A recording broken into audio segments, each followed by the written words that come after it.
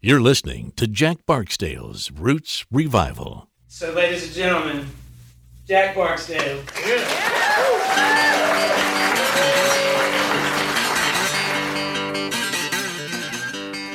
Hey everybody, it's Jack Barksdale here. Welcome to another episode of Jack Barksdale's Roots Revival.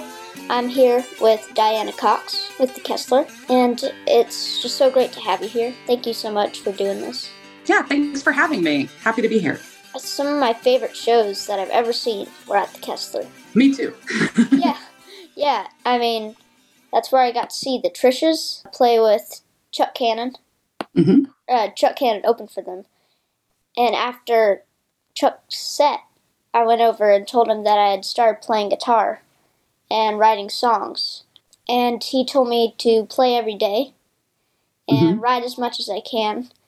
And so I did. I tried to. Even when we went on like an airplane or somewhere, I couldn't bring my guitar. We would go to a guitar store and I would play guitar. Yeah. It's good advice, right? Yeah.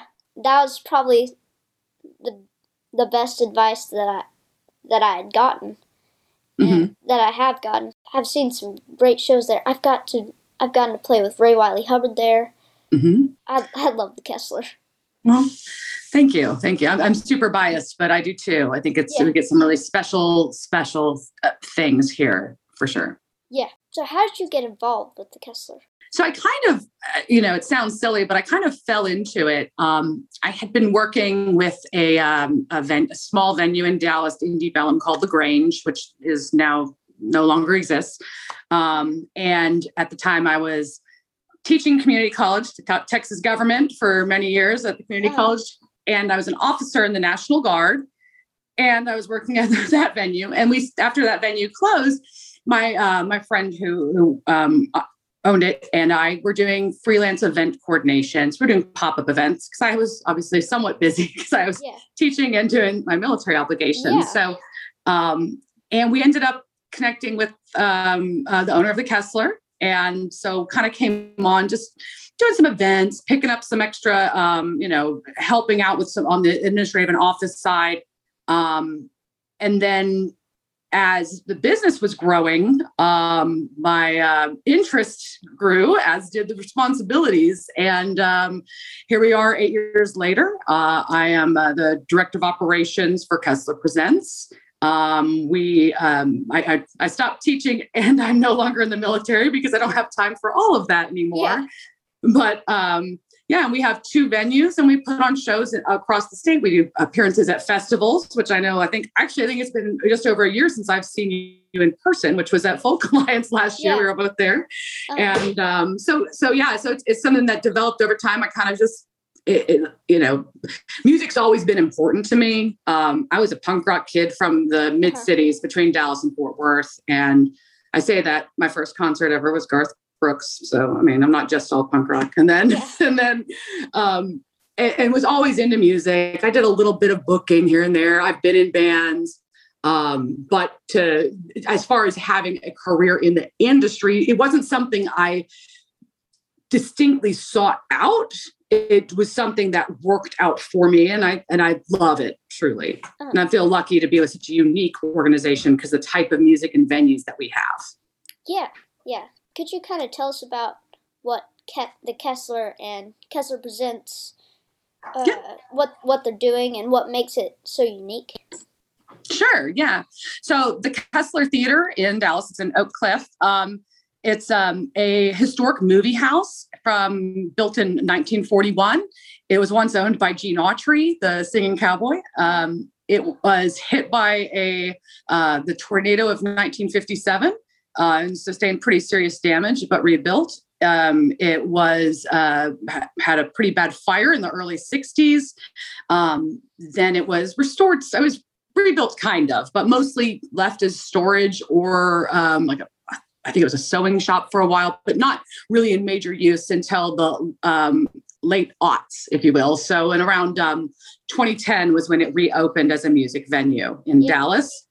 And then in 2016, our organization expanded again into Houston And we have the Heights Theater in the Heights neighborhood in Houston. It's another historic movie house that was from actually the 20s. It was a victim of arson at one point in time in the 60s, and then was an art gallery for several years, and now we operate the Heights Theater there as well. Both of our venues they're listening rooms, and I think that's probably what you know about it. And we have the rooms have been designed to be audio pleasant no matter what, right? It is where, yes, you're going to want a good PA in the room, and obviously we have that, but you can also have the pin drop moment where maybe the artist steps back from the microphone and you can still hear that sound across the room when they just let it, fully acoustic, if you will.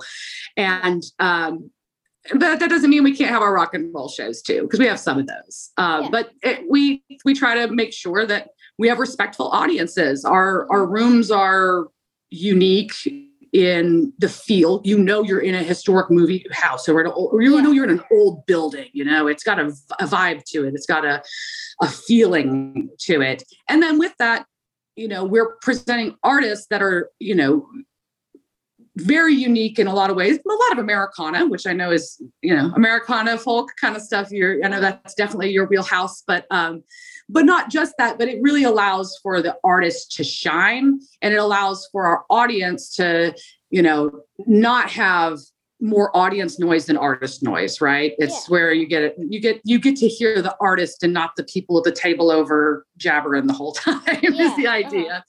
We have our concert etiquette policies, and we just basically say, if everybody's sitting quietly, then you should too. If everybody's up clapping and dancing, then you should too. But kind of read the surroundings to make the best experience for the artist and the other guests at the show. Yeah. And that's probably why the Kessler is so great. Well, thanks. It's really just a place for the artist and for listening. Yeah. Absolutely. We want people to be able to experience the show truly, and that's I think the key. Yeah. So I know you told us a little bit about it, but I would like to know kind of how you got into the music business. Well, just being a music fan for a long time. My little tiny bit of background, I guess, on that is, I was in a roller derby league at one point in time, and with that, we would book bands sometimes, so I'd help with that. I was in a band myself for a while. It kind of dovetailed from that.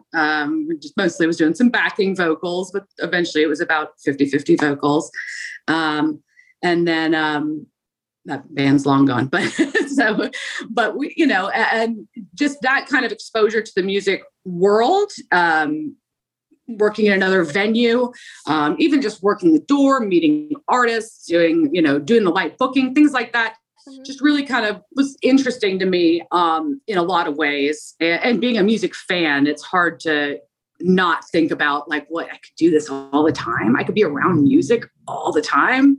That's kind of like, a perfect scenario, if you will, if you can make it work. Right.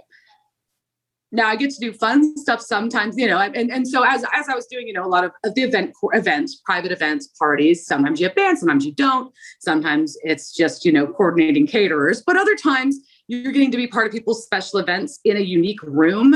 You care about that part. It doesn't matter. But also, if people are having an event with the Kessler or the Heights Theater, they're usually there because they have a special attachment to it. So it'd be things like, my fiance and I went to our first date at a concert at the Kessler, and now we want to get married there. Fun stories like that. So it's kind of those two things kind of tied in. And then like I said, when I kind of got, kind of came on doing some events and administrative stuff, and I'm a music fan and a consumer of music. I've had the pleasure of getting to a little bit of booking, which is something I really enjoy, especially when it gets me the opportunity to spotlight artists I know, artists that I enjoy, that I think are up and coming, that should be spotlighted and featured in our rooms, and getting that opportunity to seek out artists that may be a good fit for us or just advocate for them. I think that's a really cool part of my job that's come from being a music fan into what I do with the organization now.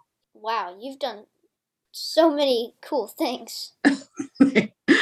Yeah, I didn't know that you had done so many crazy things. That's awesome. Thanks. Yeah, I keep it interesting. I try to. Yeah. Wear many hats, I guess. Yes. Yeah. Yeah. My day-to-day isn't always that exciting. We talk about, working in the music industry. Usually I spend a lot of time checking emails, signing contracts, making sure that, people are getting paid, making sure that everything's in order. It's not the day-to-day isn't always exciting, but it's always cool because of what it's part of. Does that make sense? Yes, totally. It all has to be done, and it makes all of it work. So, yeah. Sometimes you have to do the boring stuff to get the boring stuff out of the way so you could do the fun stuff. Exactly. Yeah. So, yeah. Well, I don't even think I can do an interview without talking about the past year. And, I understand. And, that's taken a big hit on musicians and music venues. For sure. And how have you and Kessler Presents and the Kessler and the Hyatt, how have y'all navigated through that? Well, we, I think like a lot of people, last March when things, we had a show on a Thursday night and Friday night we were closed. That's how fast it happened. And I think as most people know, it was, and everybody's kind of in the mindset, I think in our industry, we just couldn't wrap our brains around it being more than, it's only gonna be a couple weeks or maybe a month. And I think that's where everybody was kind of at for a minute. So we, spent a lot of time rescheduling concerts and then rescheduling them again and rescheduling them again. I joked with another member of our team that we were playing calendar Tetris at one point, just trying to figure out, guessing where it's going to fit. Maybe it'll go on that day. I don't know. But so we did a lot of that. And, we had March of last year was March of 2020 was actually the 10th anniversary of the Kessler Theater. While we were prepping, we had just gotten a brand new batch of T-shirts in. We were about to start selling those at shows, and we turned it actually into a fundraiser for some to raise a little bit of money for some of our crew members that were going to be out of work. We had to keep a close eye on things and really try to figure out when we should reopen.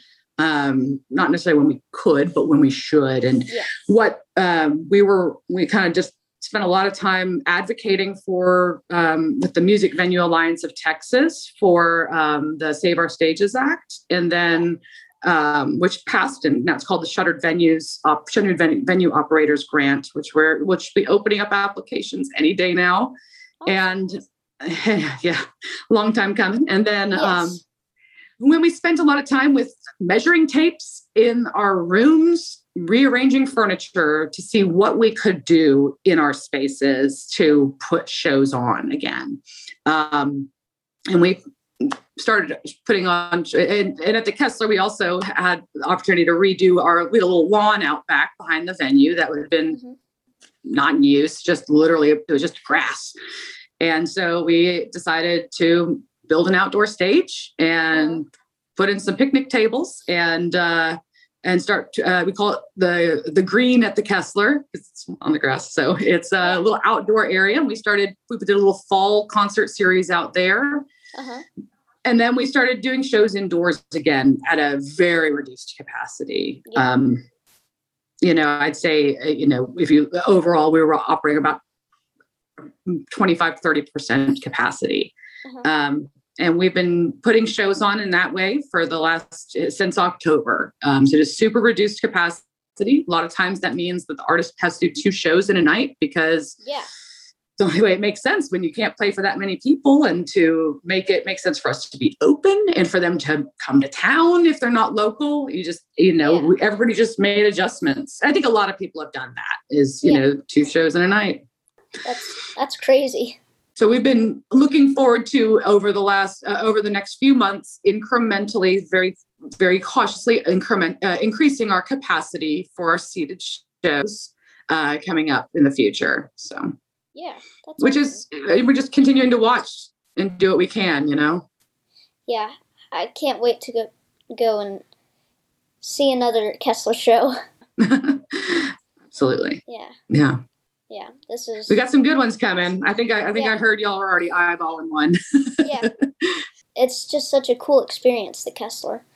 Can't wait to go back Yeah. and see another show. Yeah. What do you think will be the future for the Kessler, or just live music in general, in your opinion? I really think that assuming that things go as they appear to be going with the pandemic, that I think people are hungry to get back out. I think people are hungry to experience live music. Yeah. And I know artists not only are hungry to get paid, but also have been writing a lot during time. I think we're going to see a deluge of album releases over the next couple of years because of it. And they're going to want to be out performing. I think people are going to have to adjust a little bit. Everybody's used to watching a live stream on their phone whenever they feel like it. They're going to have to get back used to when they're comfortable being around people and being out experiencing live music. But to me, nothing compares to live music experience. No. I know everybody's done what they could to wonderful streams, wonderful online festivals. They've been really great. But nothing compares to like a live performance. You have to see it in person. It's something emotional, I think, and important. So I think there is going to be, some changes to the industry. I think that it's going to be, obviously incremental as people get used to the idea of when people feel safe, getting used to the idea of going out again and going to concerts. So I think there will be some changes in the industry. As far as I think you're going to see some just changes in general as far as which venues are still here, what happens overall as far as streaming. Does it continue in the way that it has? I don't have that answer. Yeah, I do. I'm sorry. I've talked to a couple of artists that are really big into the live streamings. Yeah, and they're saying that they just can't wait to do live shows again, but they're probably going to keep doing live streams as well because it reaches a totally different audience. It does. Yeah. And that's a change to the industry, right? I mean, because people have perfected being able to do that from home or from a venue or whatever that they hadn't been able to do before. So that's definitely going to be a change. But once again, our focus here has been on live music. And so that's what we just focused on getting back to that. But I think, it's going to change the artists. I think a lot of people I hope that people will not take live music for granted after this. That's my biggest hope. Yeah, me too. Do you have any advice for musicians or really anybody in the music industry, from your perspective? I would say a couple of things. Yeah, I'll try. I'm not great. I'm not perfect at that, but I'll do my best. I think a couple of things would be first, for a musician that's trying to get out into new venues. I think really important things to always have in the back pocket are a decent quality live video of an original song. Yeah. It sounds silly. They don't need to go hire a whole video crew, but don't have your friend in the front row waving their camera around. Have it still. But a nice still live video is super helpful because it tells other artists, it tells fans, it tells people that might be booking or looking for artists that it shows us literally how you perform live, right? And so to have that when it's someone that hasn't seen you before, it is really nice. And so that's one of the recommendations I would give. And I think that's just important to think about for, especially, like I said, artists that are trying to get in new places. Yeah. That's one of my biggest tips. When watching yourself live, I think can be really help you improve your own performance as well, because you see what other people see. That's awesome. Even though it's not always comfortable to do. Yeah. So. Yeah. Yeah, it's just like, wow. It's hard to do, for sure. Yeah, it is very hard to do. So as far as other jobs in music industry, I would just say that, it's not just people that are performing or booking a band. There's everything from technical side to stage management to, bartenders to marketing to office support, things like that. There's a lot of, I think, that maybe are like not the traditional way people think about being in the music industry, but can lead to that. Yeah. I have one more question for you. And you do most of the booking for the Kessler, right? No. So I do operations. I do work a lot on the openers, support artists. Yeah, I work a lot on that with one of my counterparts, Jeff Lyles and Mark Austin, and then also I work with a lot on our green space with Jeff Lyles on the booking for that as well. Mm-hmm. Yeah. So, but you do a lot of the booking for those specific parts. Yeah. Yeah. Uh-huh. Yeah. You really do a lot for the Kessler, and I was thinking, what would be your dream show that you would like to have? Ooh. That's tough. I'm one of my personal flaws is I'm terrible at favorites and lists. So do I have my dream list of artists that I would bring into the Kessler? Absolutely. But I would be so hesitant to say them out loud. Yeah. It's as like I said, I was a punk rock kid. There's a lot of older punk rock artists who do solo Americana stuff now, and so a lot of those would be on my list. But there's just been so many artists that we've had through that were like, oh, I've been waiting for this person to play here, and we finally got them. And moments like that, that it would be so, I feel like I'd leave people out if I even tried to list. So I do keep a sticky note of my need to book on my monitor at all times. Yeah. So I've got a sticky note of all my, my wish list for my local and regional artists to get on our stages. That I look at every day, but yeah. That's awesome. Thank you so much for doing this interview with me. It was so much fun. Absolutely. Thank you so much. I'm sorry about the connectivity issues, but I really appreciate it, and glad to be invited. It was so great getting to learn about you. And you've got an album coming out, right? Hopefully, yes. That's exciting too. Yeah. I'm hoping to do that soon. Yeah. Thank you everybody for listening. This is Jack Barksdale's Roots Bible, and I hope to see you next time.